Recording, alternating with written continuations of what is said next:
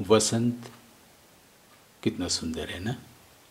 वसंत कहते ही चेहरे पर एक मुस्कान छा जाती है। वसंत को ऋतुराज कहा गया है। किसे पसंद नहीं है वसंत। लेकिन हम कभी ये प्रश्न क्यों नहीं करते कि हृदय को कब छूता है वसंत का प्रेम, है ना। ये एक सच्चा सवाल हो सकता है अपने आप के साथ।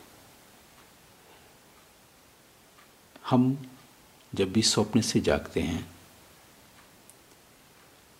तो पहली शिकायत ये होती है कि हमें इस स्वप्न से न जगाया जाए। हर कोई एक बेहतर नींद चाहता है और हमने कभी ये गौर नहीं किया कि जब भी हम नींद में जाते हैं तो हम अपनी प्रिय से प्रिय वस्तुओं को भी साथ नहीं ले जाना चाहते, क्योंकि नहीं ले जा सकते। चाहे वो प्रिय वस्तु किताब हो, पैसा हो, सोना हो, या कोई व्यक्ति क्यों ना हो, माता पिता, भाई बहन, प्रेमी प्रेमिका, किसी को भी हम नींद के अंदर नहीं ले जाना चाहते और कहते हैं रुको थोड़ी देर मुझे सोने दो। और अगर गहरी नींद नहीं भी आई, जिसे डीप स्लीप कहते हैं, तो फिर स्वप्न, और स्वप्न में वसंत। और जैसे ही हम नींद से जागते हैं वहीं शुरू हो जाता है मन का उपद्रव। मन का काम ही है फंक्शन में रहना। हम सुबह सुबह उठ के ब्रश करते हैं और उससे भी तेज गतिशील होकर क्रियाशील हो जाता है ये मन।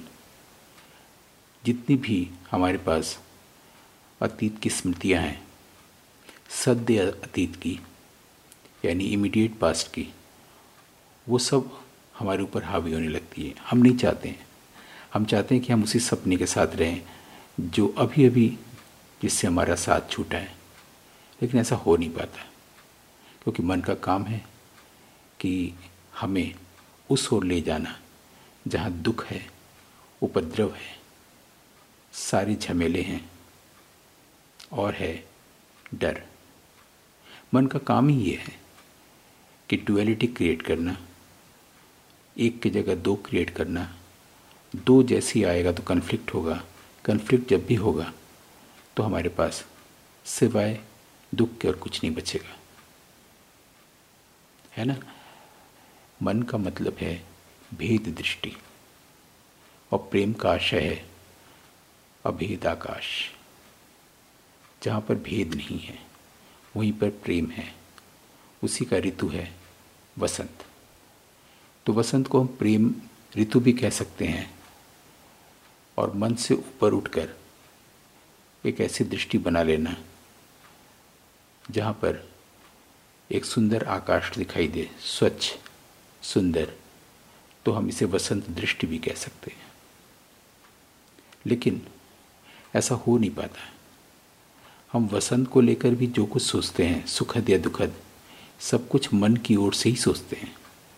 यही मन का अपना ट्रिक है कि तुम मुझे साथ लेकर के चाहे जो सोचो। और हम इस भुलावे में रहते हैं कि शायद हमें सबसे अच्छा सुख मिल रहा या मिलने जा रहा।